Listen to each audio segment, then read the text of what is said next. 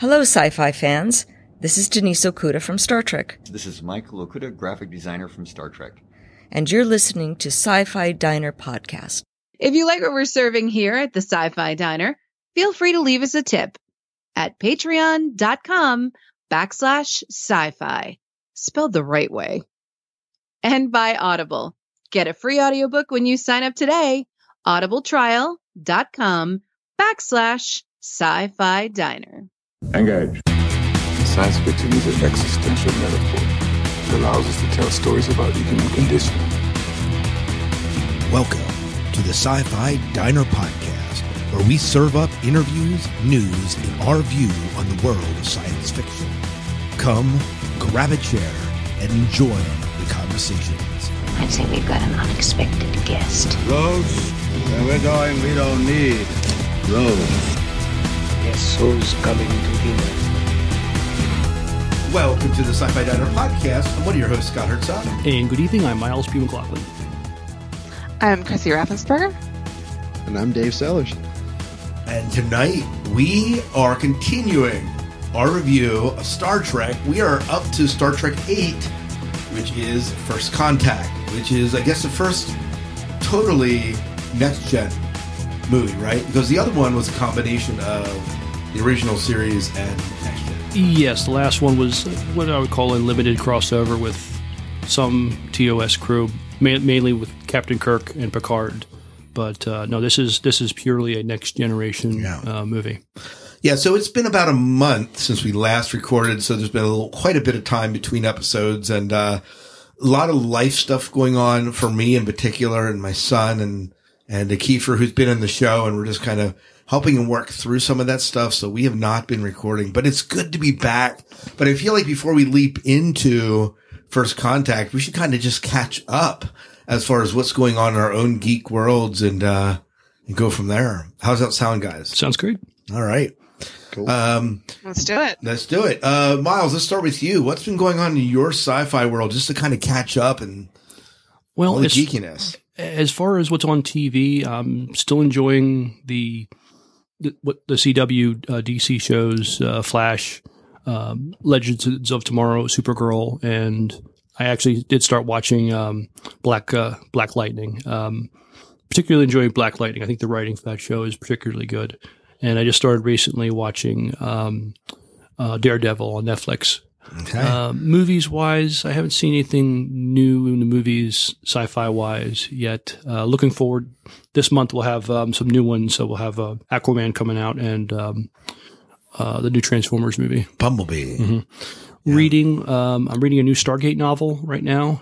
There hasn't been any new Star Trek novels, so what I've been doing is when I look at Amazon, I use Amazon Kindle for most of my reading.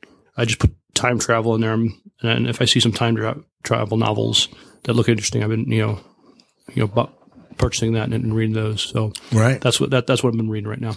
Very good. And you mentioned that in Supergirl that two of the people we had interviewed that made appearances this season. Yeah, this was exciting. This season, they have Sam Witwer playing. He's one of the main baddies this season. We've had opportunity to interview on the podcast twice. Yeah, he's been a guest at the Farpoint convention, and Jesse Rath joined them last season. He basically plays the version of Brainiac in the 30th or 31st century, but Brainiac's a good guy, so he's helping our heroes. But we interviewed him and met him at Shore Leave a couple years ago. Yeah, and he was part of Defiance. He was part of Defiance. Yes. Well, Sam Witwer, of course, the voice of Darth Maul in the latest Star Wars movie. Right. So that's cool seeing him in this right now. Yeah. And voiced Darth Maul pretty exclusively in the Rebels series. He did. And the Emperor, mm-hmm. I think those two. So that's what's pretty much going on in my sci-fi world. Fantastic. Dave, how about you? What's going on in your sci-fi world? I have been playing Star Trek Online ad nauseum to the annoyance of my family. That's really been about it now since we've gotten back home and finally got things popped back onto it. I've been nonstop on that just about every day. Yeah. Are you reading any novels? I know you listen to a lot. I'm still working on the same DS9 one that I was before, with the little bit of time I can actually listen to it at work now, and I've got the 3 new Discovery ones on deck. Okay. And I'm looking forward to digging into them. Oh, very good. Very good. And, Chrissy, how about you? What's going on in your sci-fi world? Well, with my concussion, I haven't been able to do too terribly much in terms of reading or gaming, but I did get to journey to Washington, D.C., and I actually got to go to the National History Museum of Air and Space, and down in the lobby, if people don't know this, is the actual Star Trek Enterprise from the original movies that they used, the prop. So I did get to go and see that. So that was kind of my journey to Mecca. That is awesome. That is fantastic. Yeah. I knew that was there. Yeah. I should share it with you so you can post it to the page. Oh, you can definitely. see the wonder that it is. Actually, you don't know this, but I made you an admin on the Sci-Fi Diner page so you could post it yourself. Oh, I will have to do that after the show. So that everyone can marvel at it, because it's really cool. Of course. And the other thing that I've been doing is I actually, in terms of more of it's less sci-fi, more geek, but I just recently started watching The Chilling Adventures of Sabrina the Teenage Witch, which is definitely not like the series that you would have watched, as like a teenager. Well, if you were my age, teen. It's much, much more darker, kind of horror sort of film. That's what I heard. Heard. Yeah. Yeah. So definitely don't think that it's like the cute cat and the like teenage antics. Definitely not appropriate for your children. Okay. Very good. Saving it for your teens. And I think Sabrina the Teenage Witch got her start in the Archie comic book series. Oh, you might be right. Yes. Yes, it was. It is from a comic. Yeah. That they've translated into a show on Netflix. So that's actually what I was watching. Oh, very good. Very good. Well, my sci-fi world, so I'm almost caught up on Doctor Who. I'm watching the new Doctor Who with Kiefer, and Kiefer absolutely enjoys it. We do that together. And so that's probably the most current television I'm watching is that. And then other than that, I got to the gym a few times this past weekend. At the gym, I rewatched Lord of the Rings, Fellowship of the Ring, because it's now streaming on Netflix. Not the extended cut, the original cut. And I realized how much they cut out of the director's cuts to make the movies. So, but I watched that, and I watched it because, Kiefer, Bob and Miles, Bob is a parent of Miles, who's not the Miles in the show, but Miles, my son's friend. And we're all beginning to play Lord of the Rings online. So we're kind of introducing them to their first MMO, and it's free to play, and it's a world that, seems to be okay for them to kind of experience for their first MMO. And so we began to play that.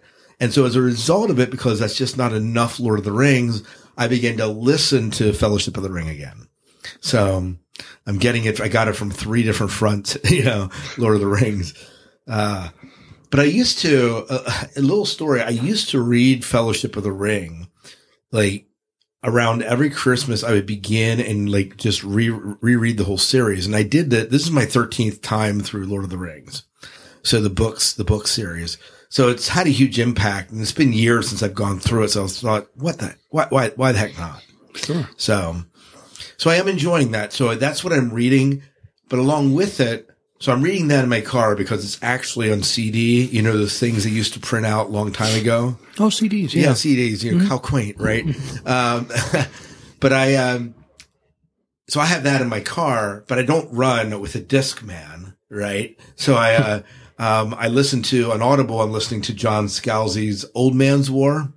I've heard that book. Yeah, and it's good. This is the second book in the series, and I'm enjoying it. And so I'm doing the 2 at the same time, depending on what I'm doing. And that's pretty much it in my geek world. So I think that's it. Yep. That'll keep you busy for now. Oh, it is. It's just enough for now. Mm-hmm.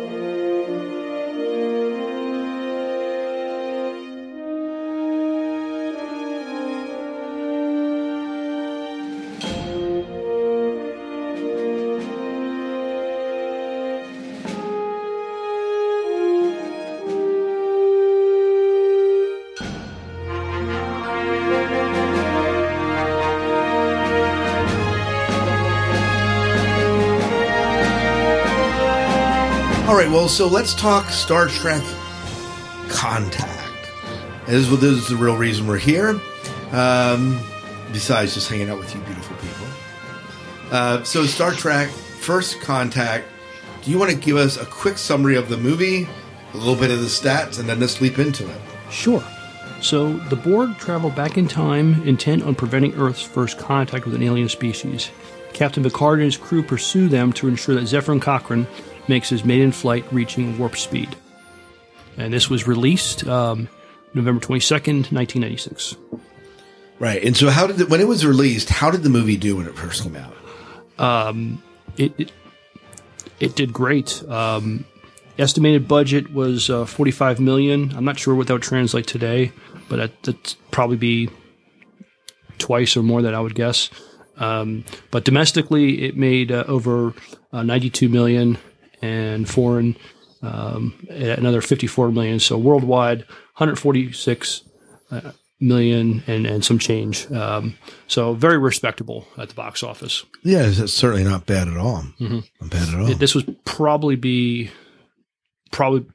I think financially this was the most successful next-gen movie. Oh, it was. Yeah. So of the two more we're going to go through after it, this is the one that did the best. Yes, critically and financially. All right.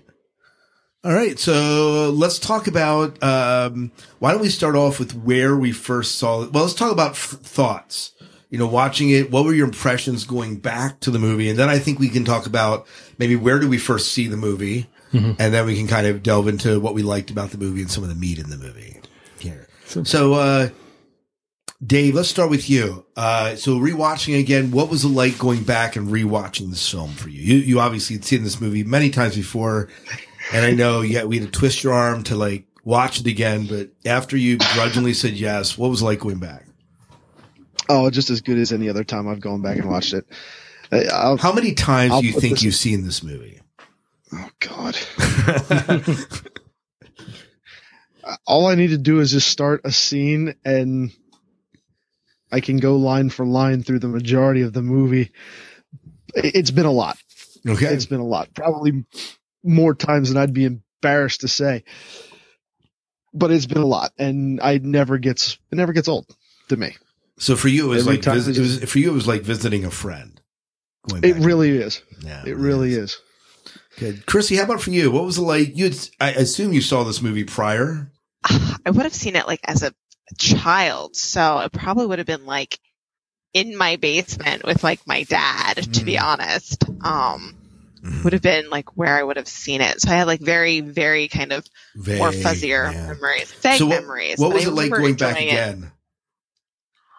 Well, you definitely have a much greater appreciation for plot, character development, and psychologically what's all going on as an adult than you do as a child, because I would say that it's a much more more of a psychological movie, because you have the the PTSD, the revenge, the psychological impact of having gone through trauma, right, and then having to still deal with that in kind of a crisis situation.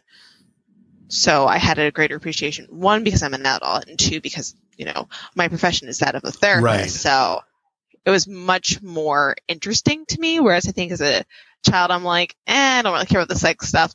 Where's the explosions and the fun stuff? Right. Well, there was some of that in there. Yes. And I've always liked the Borg for whatever weird reason, but always found them very fascinating, villainous race. Oh yeah. Is it your favorite villainous race in Next Generation?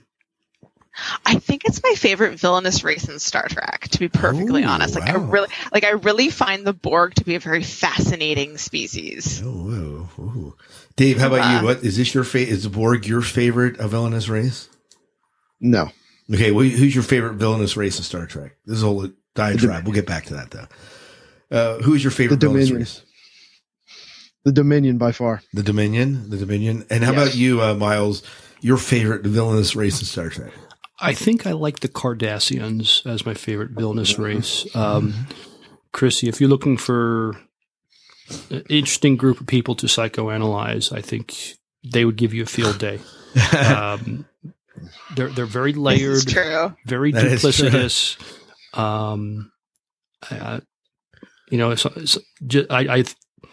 Some of the exchanges between Cisco and Goltakot, the mental games they play against each other. Then you have a character like Garrick, who, although he's kind of played as a good guy, sometimes he's not. I just think they're definitely, I think the Borg are very interesting, but the Cardassians are very three-dimensional. I think they, in some ways, represent us.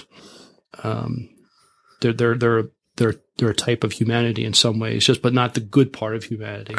I think what's fascinating about the Borg is that the Borg come off as a villain that is unstoppable. The Borg almost too much so. Like, how do you defeat an organization like this? Mm-hmm. And it's perhaps illustrated the best in some of the scenes, even, I don't know, even from the movie, but where you see this tiny little starship going up against this big giant cube, and you're like, oh shit. Yeah. It's like, this is gonna suck for the Enterprise. Well, with the Borg, you can't, roughly paraphrasing what Q said when they first met up with them, he goes, you can't, they're not interested in diplomacy. They don't care about your culture. The only thing they care about is your technology and what it could do for them. There's no negotiating with them. And Picard had to learn the hard way that first encounter in dealing with the Borg is you can't reason with them. All that stuff, it's irrelevant. And I think they, the Borg, you hear Borg sometimes say whatever Starfleet is saying, it's irrelevant. We're going to assimilate you, and you will service us. Right. In my love for the Cardassians as villains, it's not as a put down on the Borg. I think there's the Borg. Well, they're different types of villains. They are different types of villains. I think the Borg almost kind of represent zombies in a way. That's a whole nother episode. Yeah, talking about the Borg as zombies. Yeah, we need to get into the Borg as villains, I think, at some point. It's almost a cautionary tale of what could happen when you merge a machine AI consciousness with a human race, and what terrible thing could that produce? We aren't playing with that at all in society, so I don't know how relevant that is, Chrissy. I'm just saying. No. Very relevant. I've heard social media is another form of the Borg. Yeah, in some ways. Oh. Well, the hive consciousness that sometimes happens in social media. It's definitely, and when people stop thinking for themselves, there's a whole nother conversation there. Mm-hmm. Yeah, that's why I like the Borg so much, is more because of what it represents. Yeah. To humanity as opposed to themselves. So. Right. So you would say that the potential for us to be unthinking like the Borg is a danger, whereas the Cardassians kind of represent the human side of us, but there's this other side of us that tech. And when we surrender our ability or desire to think and have somebody think for us, have somebody, we're listened to. Yeah. We're not trying to learn how to think. We want to know what to think. It's interesting. This is just, we're on a tangent here. It's all, Chrissy, it's your fault. But no, it's fun though. It's fun. Think about that. Even something as subtle as, I get an email message, and Gmail now has developed automated responses. And, some of them are pretty good where they'll say yeah, thanks. I'll get right back to it. I don't have to type anything. I don't have to think anything. I might have to add a few words to it, but boom, I just send the response right back. But Gmail almost composes your reply for you. It's great. You have to do very little on your own. I don't have to think. Yeah. That's what we're talking about. Saves me so much time at work. Yeah. Yeah. Well, yes, it does. So, Miles, When you first, what was it like going back to this movie? It was a lot of fun. I was looking forward to seeing this. I enjoyed this movie a lot. I saw it twice in the big theaters. I saw it a bunch more times at the cheap theaters. I think I seen it once or twice at Kendig and once or twice at the York Cheap Theater. And then as soon as it became available on VHS, I bought a copy or got it for Christmas or something. And I watched it many, many times. This fueled my imagination for a while. I can even go back before when Deep Space Nine and Voyager were airing, they started playing trailers for the movie. And I wanted to see what the new Enterprise looked like so bad. And so I would just watch the trailer a few times just to get my little fix of it just before the movie came out. I was jonesing to see it so bad. So yeah, I really like this film, and I really liked it when I first saw it 22 years ago, and still really like it now. Yeah. So I watched this movie about a month ago again because we were planning to record this episode 3-4 weeks ago, and then life happened as it sometimes does. And but for me, I just really enjoyed going back. I've always liked the guy that plays Zechron Cochran, right? Mm-hmm. Who's the actor that does that again? I could look that up real quick. I feel bad. Oh, come on. You guys should know this at the tip of your tongue. James Cromwell. Thank you. James Cromwell. Always liked James Cromwell as an actor, and I love him in the role as Zechron Cochran, right? Mm-hmm. This drunk that doesn't really see much in himself and is trying to, he's a fascinating character to me. So for me, I remember this movie because of that. We again have Star Trek playing with time travel. Miles, we were just talking about time travel earlier tonight. But we have, this idea of going back. I did enjoy this movie. And I don't know when I first saw it. I probably first saw this movie only 6-7 years ago. It wasn't that, I did not see it when it came out, definitely, at all. And I know that, Chrissy, you said you saw it in your father's basement. Do you remember where you first saw it? Oh, it would have been at one of the theaters around here. I know I was 13 or so at the time, and it had to have been one of the theaters around here. I drugged somebody out to take me to it. Right. Yeah. And then I remember getting it on VHS, and I went and searched and spent the actual couple bucks and got the special edition one with this hologram cover on the front. I think that's one I had too. Yeah. That's awesome. Do you still have that one, or did you replace it with DVD? No, I got the DVD now. Yeah, the director's cut version of that, but I don't ever know what happened to that old tape. Do you have anything to play that old tape on? No. You don't have a VCR anymore? All right, I can find one at work somewhere. There's plenty of sitting around. No, there are plenty around if you do need one, because stacking them somewhere at the school. So I guess let's talk about what angle, favorite parts. Hey, how do you want to take this? What do you think? I think we got this film. They got some very notable guest stars. We already talked about James Cromwell. I think I think he won an Emmy Award that for his part in the movie Babe. But they have some other heavy hitters. They have Alfre Woodward who plays Lily. She is huge now. She was big back then, but I know in listening to some interviews with Jonathan Frakes. I mean, for him, it was a real coup to get Alfre Woodward to play Lily. Alice Krige, she's a big name. You've seen him a lot of stuff now, but this is one of the first things I remember seeing him in. He's one of the first red shirts that get redshirted. Neil McDonough, he's the pilot, but he has done a lot of stuff since then. And Robert Picardo plays a holographic doctor. He makes an appearance. And Ethan Phillips, he plays Neelix in Voyager, but he played the Maitre D in the hologram in the holodeck scene. So okay, they got some good guest stars to play supporting roles in this film. That's right, they did. They did. Well, I think one of the ways to start is revisiting this film is to talk about things that really stood out to us. The scenes, the characters, music, whatever we want to talk about, things that really struck us.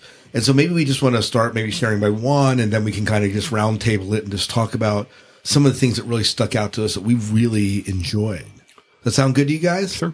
All right. Dave, can I put you on first? Yeah. I said one thing, Dave. Okay. Just to I know. Yeah.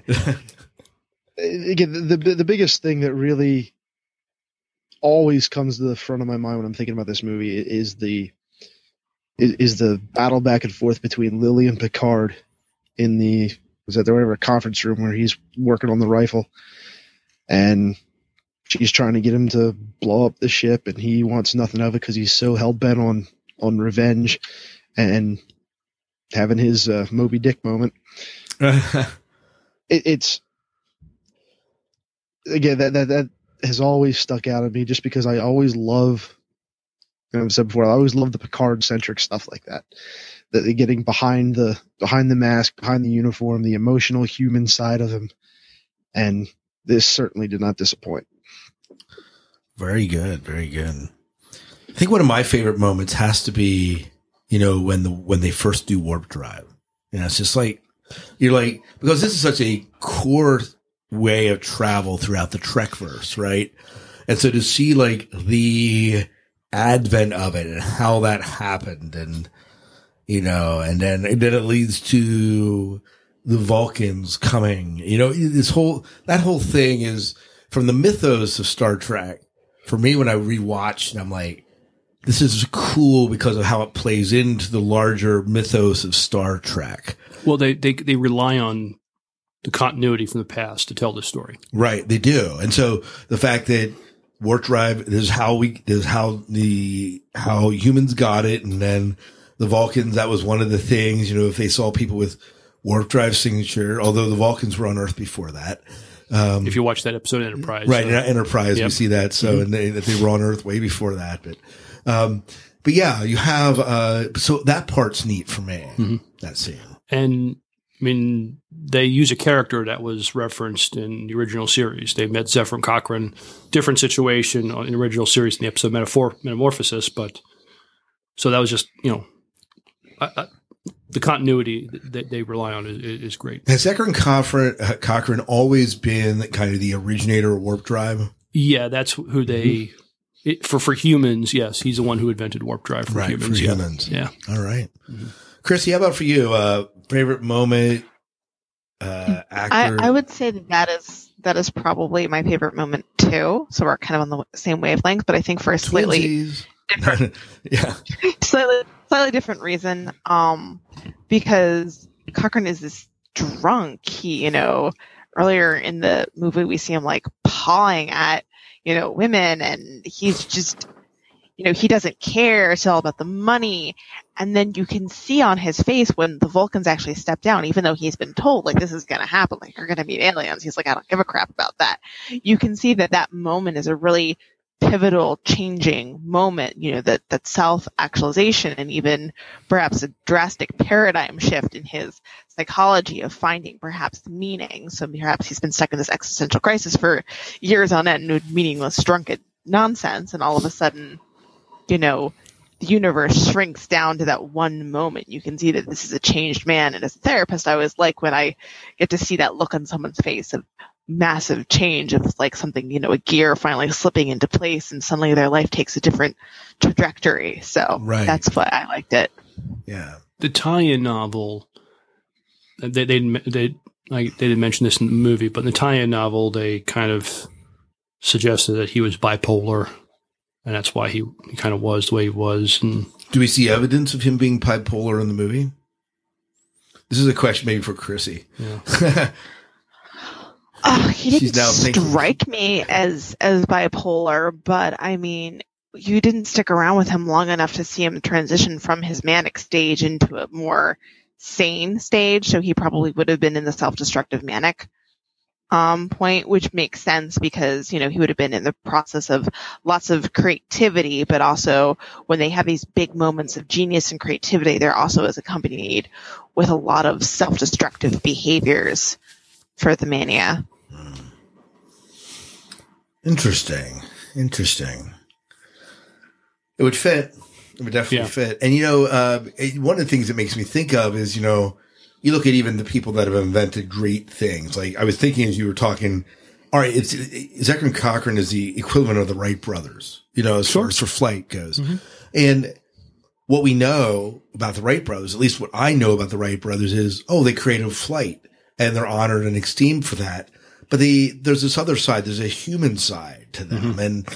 And we as humans all have our different vices and crap that we deal with, right? We're complicated. And I mean, that's just the reality of it. And it's neat to see that they put this on, that this revered Zechariah Cochran is not the idealized man that, people have made him out to be. It's that expression, don't meet your heroes or else they will disappoint you. Yeah. Well, I was going to say, like, any time you go and look at it like a person from history who's been esteemed, heroic, I mean, even our most,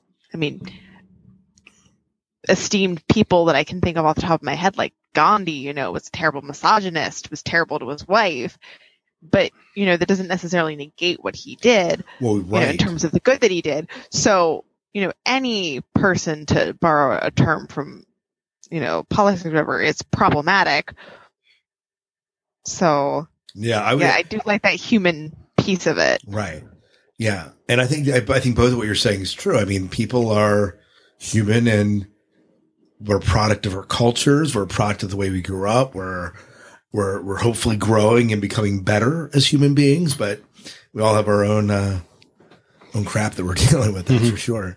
But yeah. So anyways, I do like him as a character as he's playing in. You mentioned prior to the show, and I thought it's important to bring up that he does come off, and I think Miles, you mentioned that that scene where he's actually pawing at women doesn't translate very well. Do you want to talk a little bit more? So there's a scene in the movie where Riker is getting a report from Deanna Troi.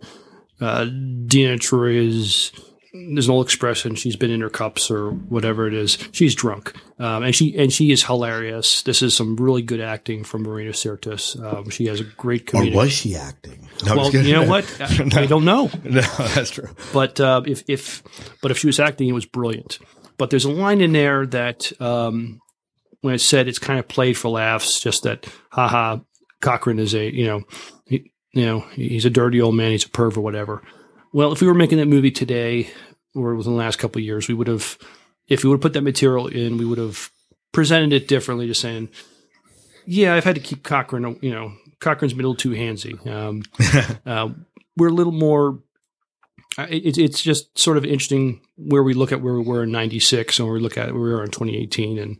And 20 years later, with the Me Too movement under our belt.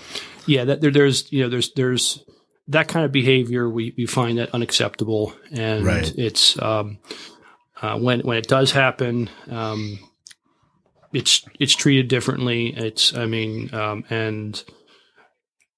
so just it's.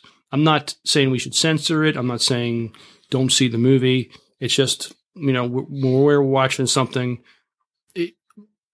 We were in a different place in 1996 than we are now. And we take something like that a lot more seriously. And that kind of thing. Well, I think we acknowledge a change that's happened in our culture, but this is one of the things you don't go back and redo the movie just because of that. No, you don't take the line out. And you understand that in that time and place, it was acceptable to do that sort of thing. Not necessarily good, but society was more tolerant of that sort of thing than it is now. Yes. And, yeah, that's the only way I address that is just that, it's, we're not saying that behavior is acceptable, but we're not saying we don't censor it. We don't take the line out of the movie. It's there. We should really have the woman on our team kind of comment on this. I would love to hear her Chrissy, perspective. Do you have any thoughts on this? Well, like, even though it was in the movie from 1996 was played for laughs, like, it's still, I think sometimes women will use humor as kind of a way of speaking to things that we don't necessarily feel like it's going to be heard. So sometimes we'll be like that. It's like, this guy's really on me right now, guys. And, to kind of make it funny, but the women all know, like, yeah, we're going to protect you and take you over here now. And and everyone, kind of gets the message of, this guy's handsy, you all stay away from him. So, that is something that we will sometimes use humor as a way of communicating if we don't feel like it's going to be necessarily heard by the guys, but at least it'll be heard by the other women. And even watching it, it was played for laughs, but, that to me made him a character of a flaw. It was a character flaw for me. Right. More definitely. He's a pervert. And yeah, he seems to think that because he's this big scientist or whatever, that everyone bows down to him, that he can just, have blanket permission to be touching women. Which, that point you take out your pepper spray and you spray him and he'd be like, no, thank you. Yeah. That's what you should have done. Pepper spray. Yes. She should have taken her phaser and stun him. Yes. At your phaser and be like, no, down boy. He'd have been down boy with a phaser stun. That's for sure. Yeah. But I also understand not wanting to do that because then, you risk the timeline thing. So there's that. That's true. They aren't supposed to be messing with the timeline. They are anyways. Well, I guess the Borg were too. But. They have to repair. I mean, it's already messed up because the Borg attacked this settlement and damaged Cochrane's ship. So they have to. The crew of the Enterprise have no choice but to intervene and inform Cochrane of things that he wouldn't have known otherwise, but to repair the timeline as best as they can. Yeah. Yeah, which at risk of going off into a totally another tangent, I do think that sometimes in plots you'll see women being kind of confronted with this thing of they have to endure these, unwanted, uncomfortable experiences in order to see that a mission is completed. That usually isn't, those subplots you don't really ever see with men. So I think if it were played today, that may have been something that she would have struggled with of do I assert my boundaries with this guy, but then disrupt the timeline? Or, what do I is that something that a woman should be expected to sacrifice for the good of a mission? So I definitely think that would have been something that perhaps would have been explored had they done it today. That's interesting because and would have Cochrane been confronted with it? Would they have addressed Cochrane that just because he's historical, would they have actually approached him at the risk of changing the timeline? I don't know. And being a more advanced culture, that probably wouldn't have been accepted. They would have been like, this is a totally archaic thing. You can't be doing that. I think that the men would have also been, it wouldn't have been a laughter thing. They would have probably been offended too. Kind of if we hear someone saying a racial slur to someone, we're like, excuse me, what did you just say? I don't think so. Right. But so that also makes me wonder about that sort of thing. Were any of and I forget I remember the scene, but were any of the crew of the Enterprise around when that was happening? Or was it just her and Cochrane? I got that it was just her and Cochrane. I mean, she had agreed to have some drinks with him and not the, the hard stuff too. I mean, the tequila. It was just her and Cochrane at the time. That's what I got out of it.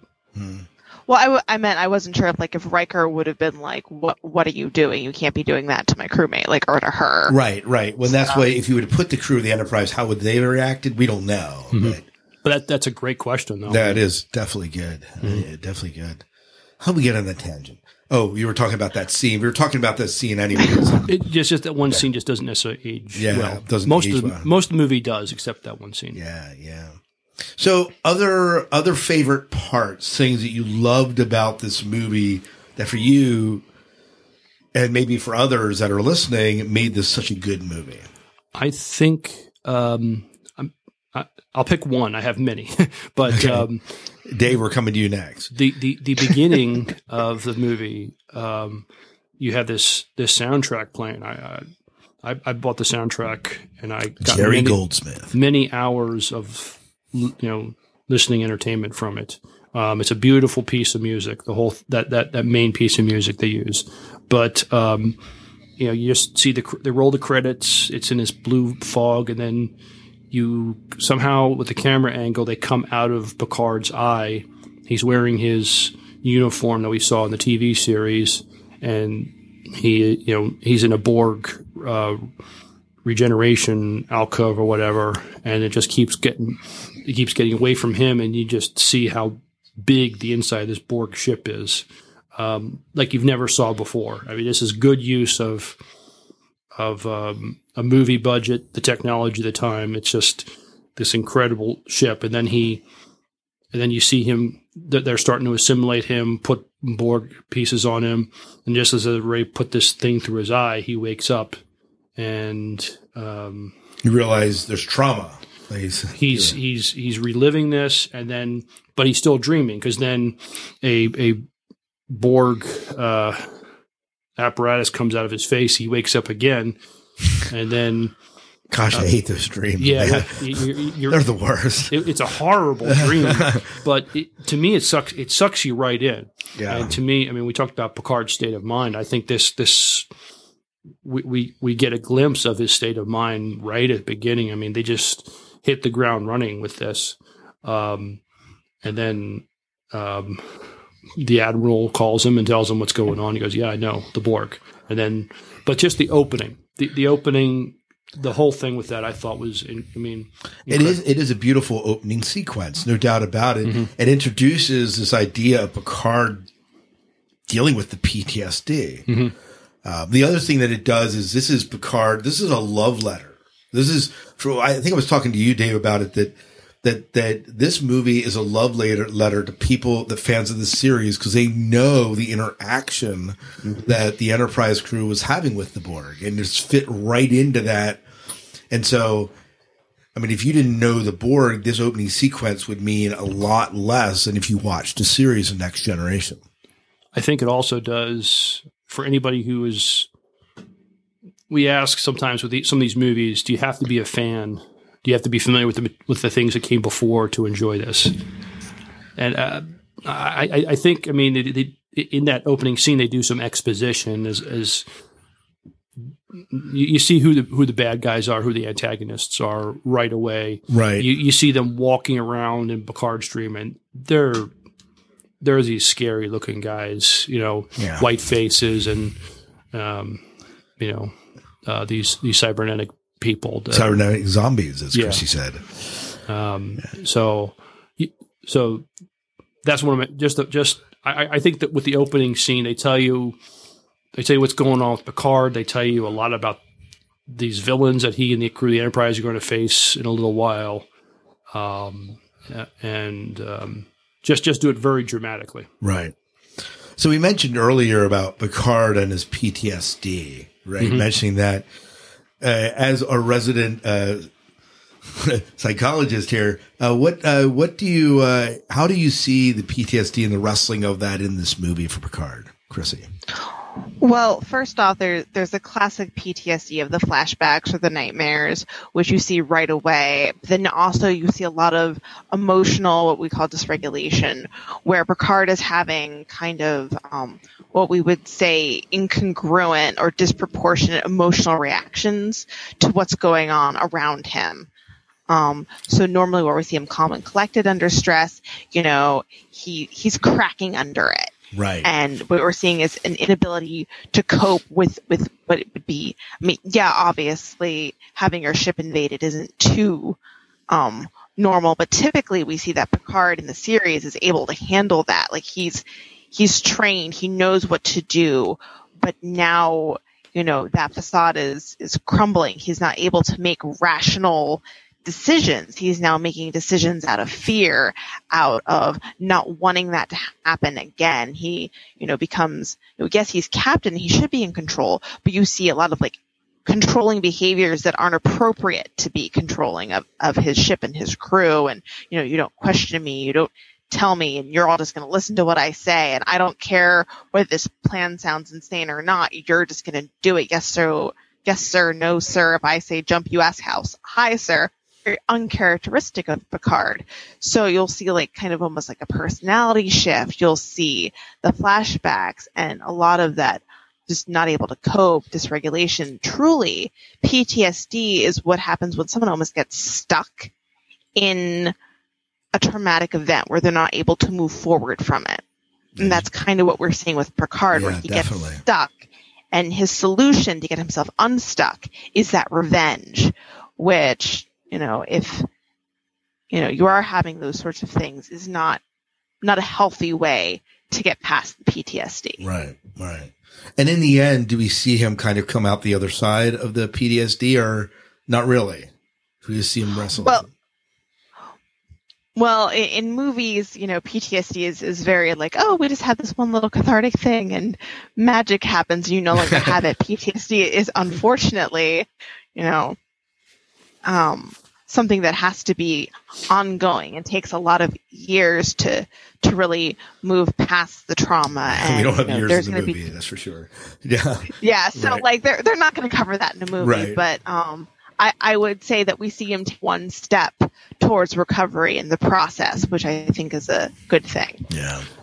In talking about, I don't think Picard necessarily recovers completely from this, but he needs a second party, Lily, to, confront him with that his course of action is the wrong course of action, and she's successful. That's in that scene in the conference room.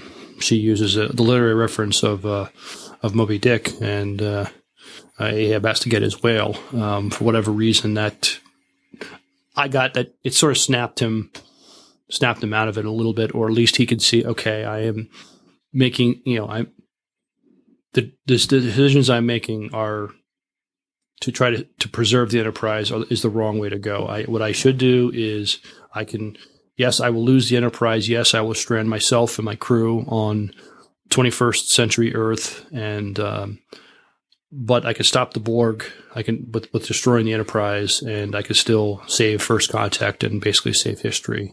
That's the best. That's the best course of action to take. Right. So he's about to do that, but. We'll get to this later, but he's thwarted by it. But that's what I got, is that she's kind of, she was successful, at least convincing him, okay, I am making the wrong decision. I'm making a wrong decision here, and I'm also alienating a good friend of mine by calling him a coward when he called Worf a coward. Dave's laughing at this scene here, and sending my men to their death or their assimilation by having them to continue to try to fight the Borg. If that doesn't come up, then we may be in trouble. So that's what Lily serves, is to kind of help bring talk Picard off the ledge, I guess. Yeah, definitely. So Chrissy, just one more thought on that. Is this? Is it typical that with people dealing with PTSD that they often need this outside party to help them get past, or are some people able to walk past this by themselves? I freaking hate those anyway. Or both. I get the light. To be honest, I don't encounter the people that are able to walk by it themselves, because if they're able to do it, they don't need to come and see me. They don't need to come and see you, right? They don't need to come see me. But, even I think people who don't see a therapist, often they have like a family member outside of themselves who are able to ground them in the present. Or a friend. And kind of, or a friend, like it's a family member, a friend, a mentor, someone who's able to come outside of them and just say, hey, you're not there anymore. Hey. You're in this. Hello, sci-fi fans. This is Peter Kalamis. You may know me from Stargate Universe, and you're listening to the Sci-Fi Diner podcast. Right. And that's kind of what she's doing right now, is she's saying like, hey, snap out of it.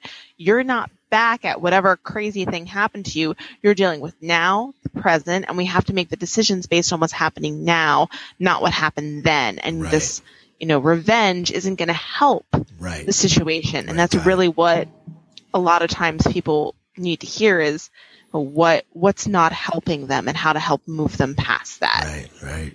Very good. Dave, I put you in hold long enough here. What we were talking about scene that really stuck out to you. I like the final temptation of Data when the Borg Queen starts to make him look like the guy from the Phantom of the Opera, giving him giving him the temptation of he's got the emotion thing going for him. So he's on his way to becoming human. Now she's actually giving him flesh and the sensations of having flesh and really tempting him to turn tail on Picard. And now for a brief moment, you actually think he did.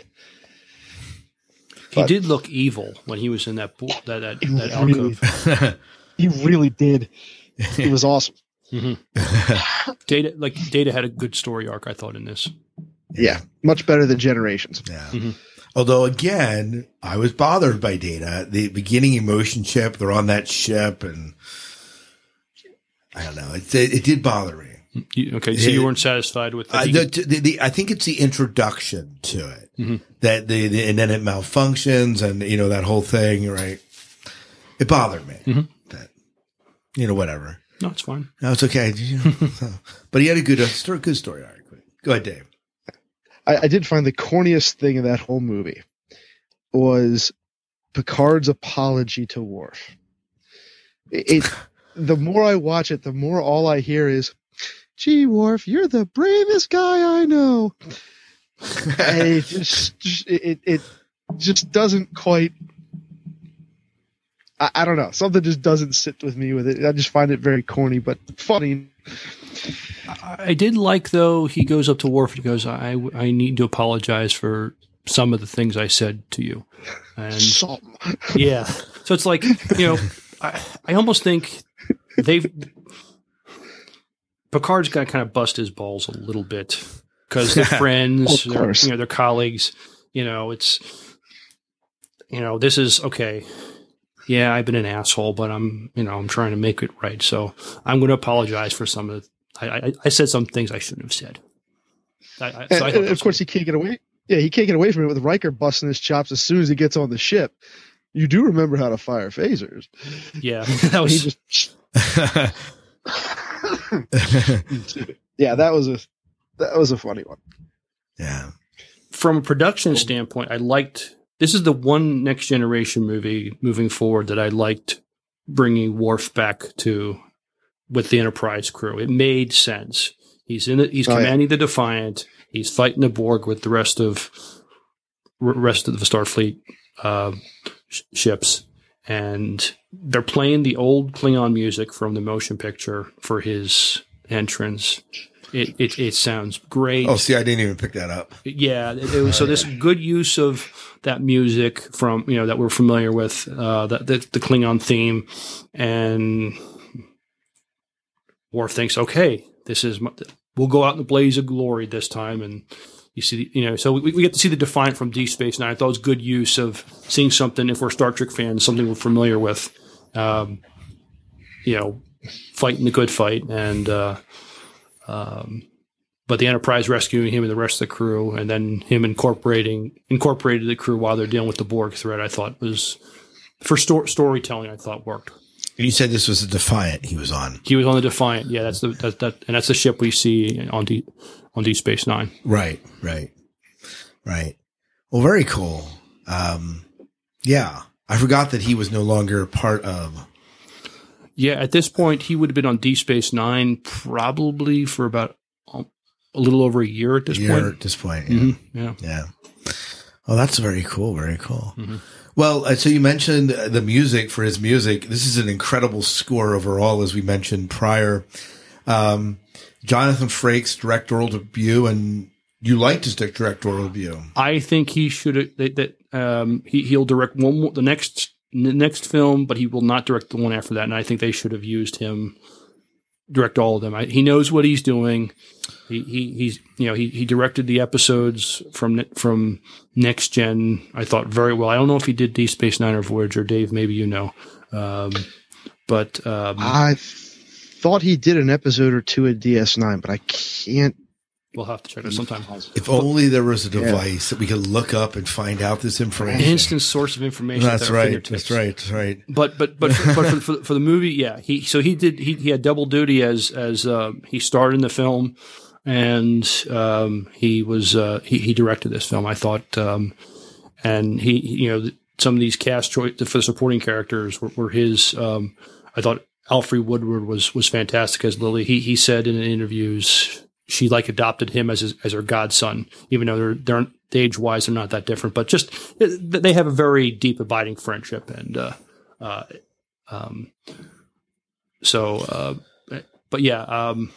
perfect choice for a director for this film, I thought. Yeah. Very good. Very good. 3 episodes of DS9 and 3 episodes of Voyager. There you go. So, and he's been directing, he's directed a couple episodes for Discovery and the other Star Trek show, The Orville. The Orville. That's right. That's right. Yes. Yeah. There you go.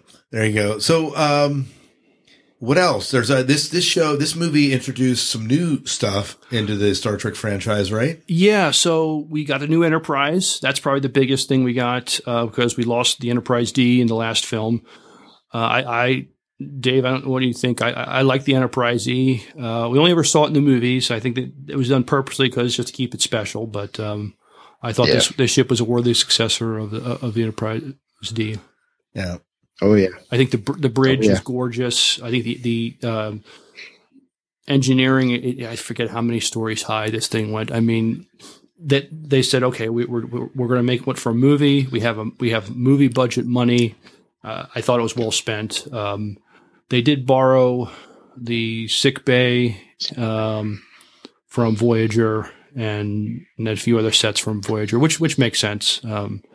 But yeah, we also got the new uniforms. I think the new uniforms in this are gorgeous. We'll see these uniforms moving forward in next gen movies and in Deep Space Nine. We'll see them sometimes in Voyager, but because they're out in the Delta Quadrant, they're using the older uniforms. Right. Right.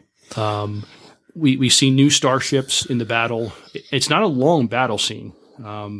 But they have is that the opening battle scene? Yeah, with the Borg ship. Yeah, and they're all CGI, if I'm not mistaken.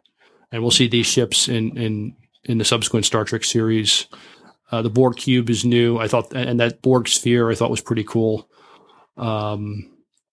We get Geordi doesn't need a visor anymore. He had these implants in his eyes.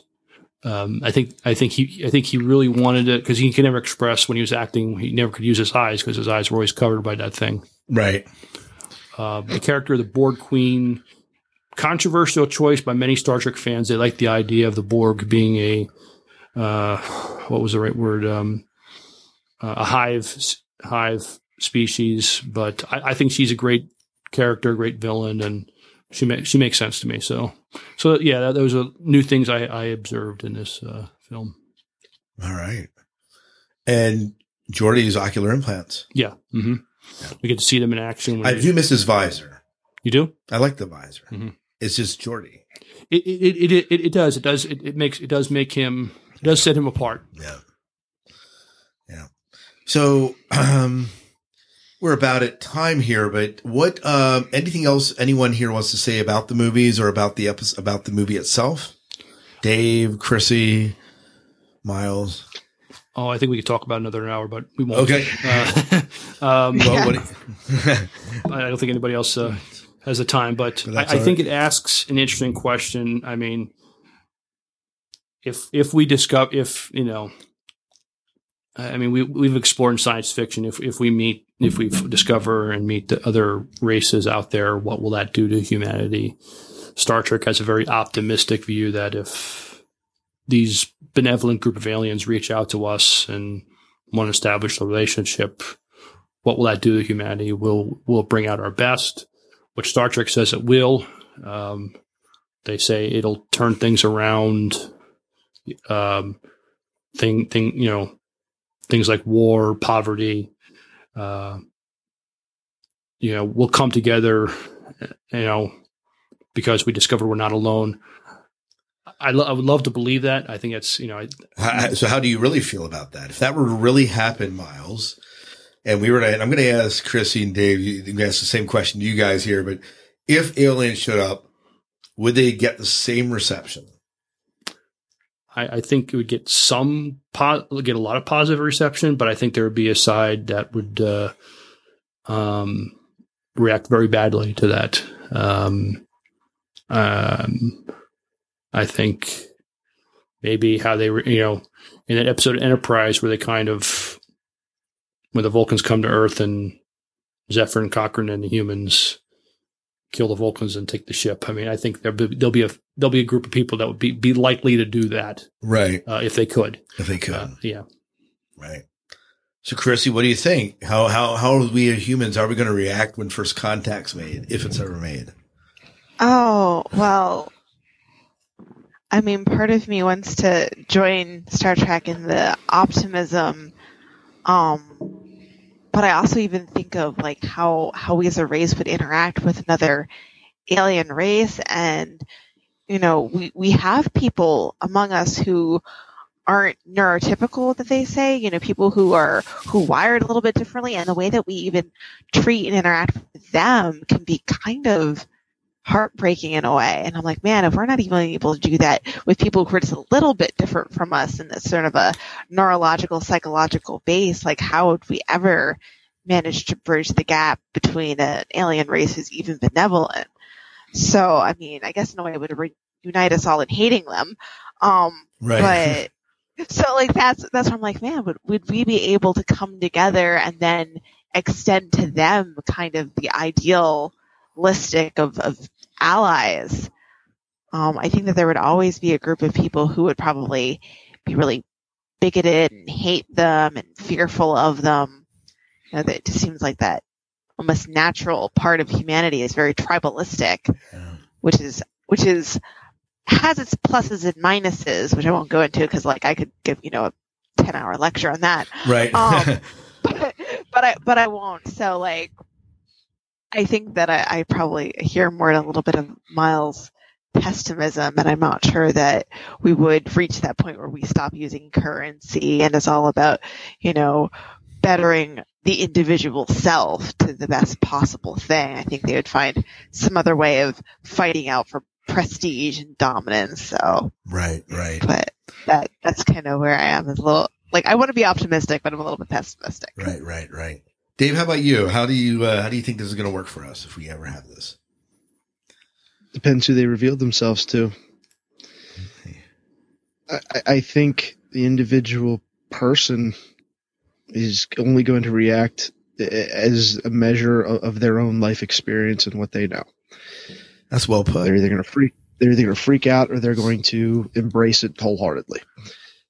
The problem then becomes once governments of the world realize that there is something more powerful than them out there, and now there is this point where people are going to start clamoring for people to come together, that they lose their foothold and their grip on their own personal power. And that is where I believe the problem would really start to originate. They'd start to make them out to be some giant enemy. They would go to war for the sake of protecting us from this off-world threat. And you would get what you get. Right. The Terran Empire? I don't know. But, right. You know, there may be a bearded Spock in our future somewhere. But it would reaction would be each according to their own beliefs. I mean, religion would be thrown in many ways on its head. I mean, just even arguing with my grandfather years ago about the possibility of there being life out there, and he was a very staunch religious person. And I just made the simple argument, seems like an awful waste of space. Just threw him for a loop. Yeah. So it would be interesting.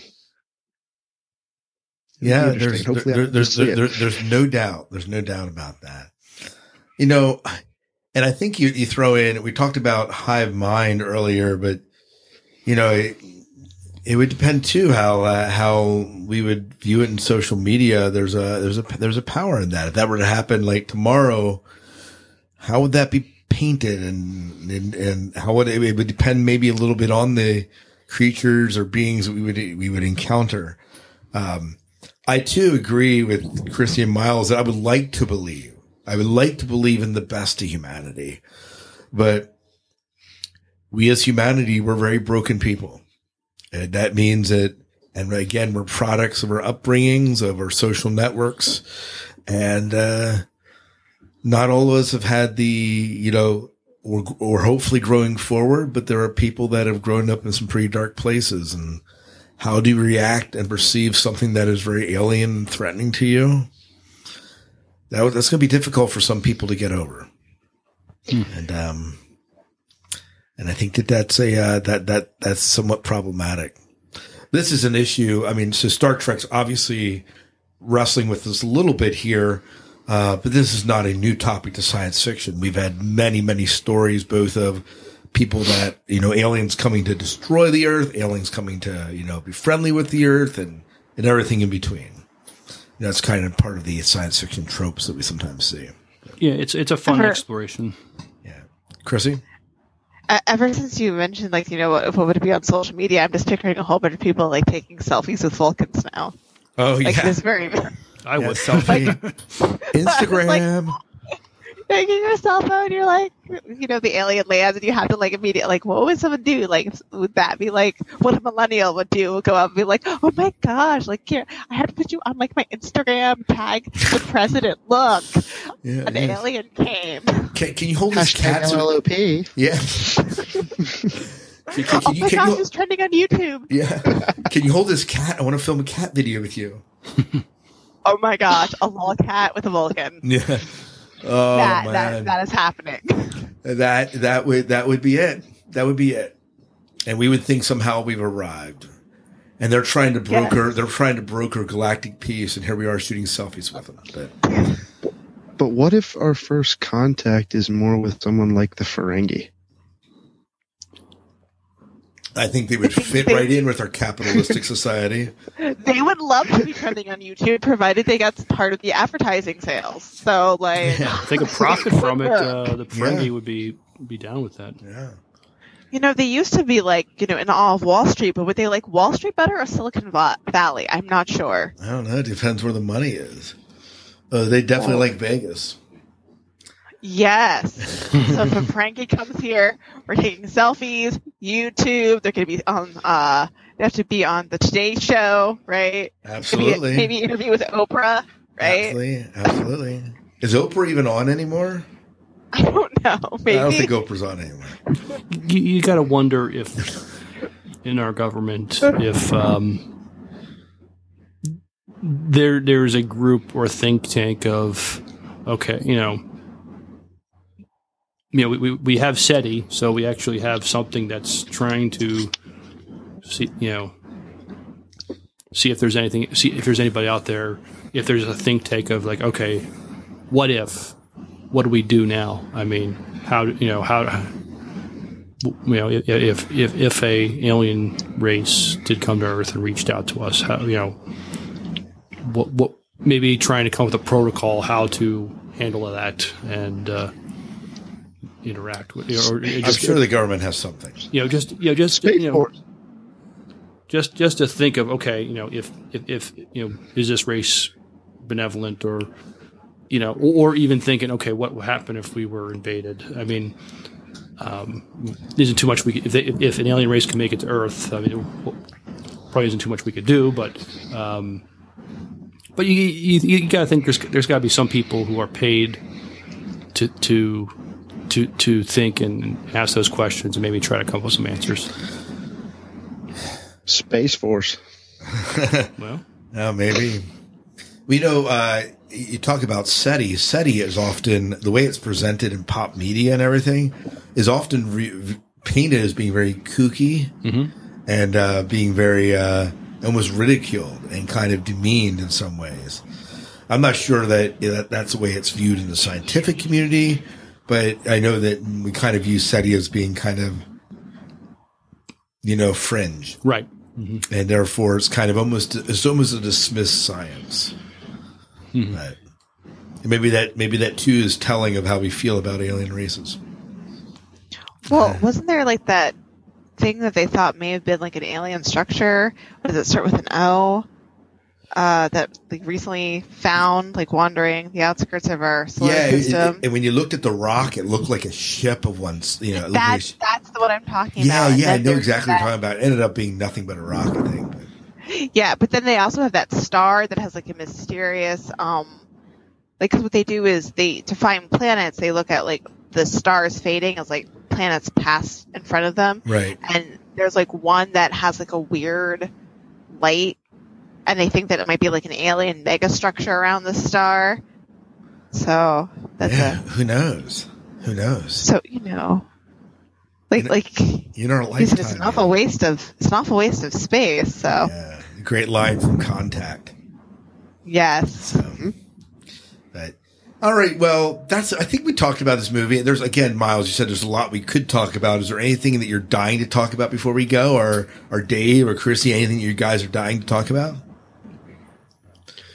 I guess I'll tell you what I mean, again, what I thought about it. I love this movie. I easily pop it in and watch it again. I think it's very Star Trek Next Generation as far as the themes explored. I'm trying, there's we would take too much time to talk about certain scenes, but I'll talk about one scene, the spacewalk. I thought because they had the budget and technology to film a good spacewalk with Picard, Worf, and Lieutenant Hawk when they were going after the Borg on the main deflector dish. It gave you an idea of the scope, the size of the ship, and I thought it was a very beautiful scene. Even though these guys are going to end up in a firefight with the Borg. Just visually, production value wise, I thought that was an incredible scene. A little funny with Worf getting space motion sickness and having to, control those reactions. Made for a little bit of comedy there, and we saw Lieutenant Hawk get red-shirted as he's assimilated by the Borg, and Worf has to take him out. Worf has one of the best lines in this film. I love where he takes out Hawk, and then they're able to send that piece of the deflector dish out into space, and Worf says, assimilate this. I thought that was great. I was like, yeah, I was just, Worf at his best, stick it, kicking ass and taking names, out in space. Yeah. Yeah. Is this a movie for you that you could recommend someone to watch who maybe is not a Star Trek fan? If they have maybe a little bit of interest in sci-fi, and maybe if they're kind of if they're kind of a deep thinker, I think it would. I think they do enough exposition. It helps to know what came before. But I think somebody watching it cold could still enjoy this movie. All right. So, Dave, your thoughts in this movie? You're going to go back and watch it again? I mean, you have the thing memorized. Yes, I will go back and watch it again and again and again. I don't know. It's always been one of my favorites. Is it one of your top? Is it one of your top three? Oh yes. Dave, if you haven't watched it with the Akuda commentary, you ought to. It'll enhance your viewing experience. I didn't give my plug for the Akuda commentary.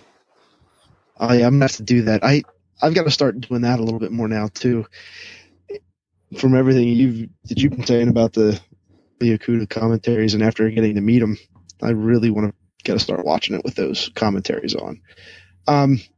I felt this movie was a good blend of a nice space sci-fi action movie, while also dealing with a lot of the more intellectual, thought-provoking issues that Trek is historically done so well. Right. And you're right. It does blend both of those pretty well. Yeah. And they shouldn't have killed off Lieutenant Hawk. I liked that character. He actually had a name.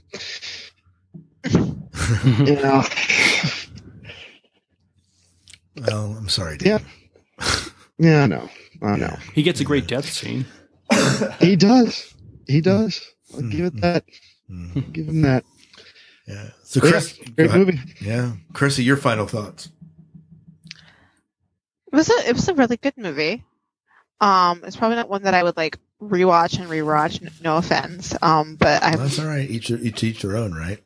Well, it's one of those things where anymore, like, there's just so much out there that I tend not to reread and rewatch things just because, I want new experiences. So unless there's a really kind of another, like a theme that comes up in something else, and I go, oh, wait a minute, that was in this other book or this other film, and maybe I want to go back and like look at it or re-examine it a little bit more. I tend not to rewatch movies unless, of course, it's something that like I grew up rewatching over and over again. Right.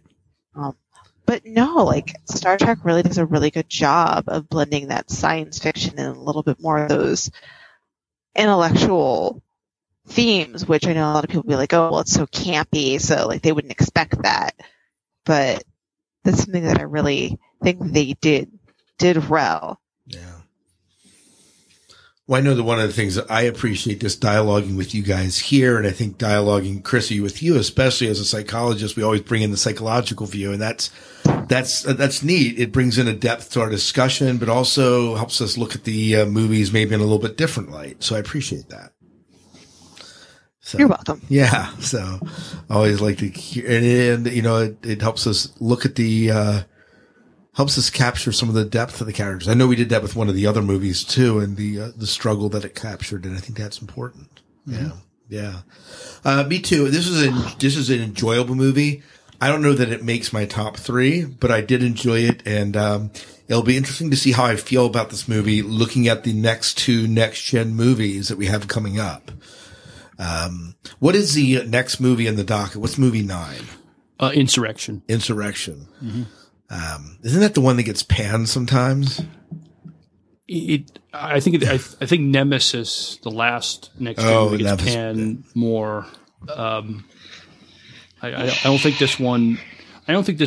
It didn't do as well at the box office, but I don't think it suffered so much critically, though. I don't think it got panned too much. Okay, so it wasn't more of a critical panning. So. Yeah. Well, you know what? I enjoyed this movie. This is a good movie. I was glad to go back and watch it. There were certain things I was looking forward to in the rewatch.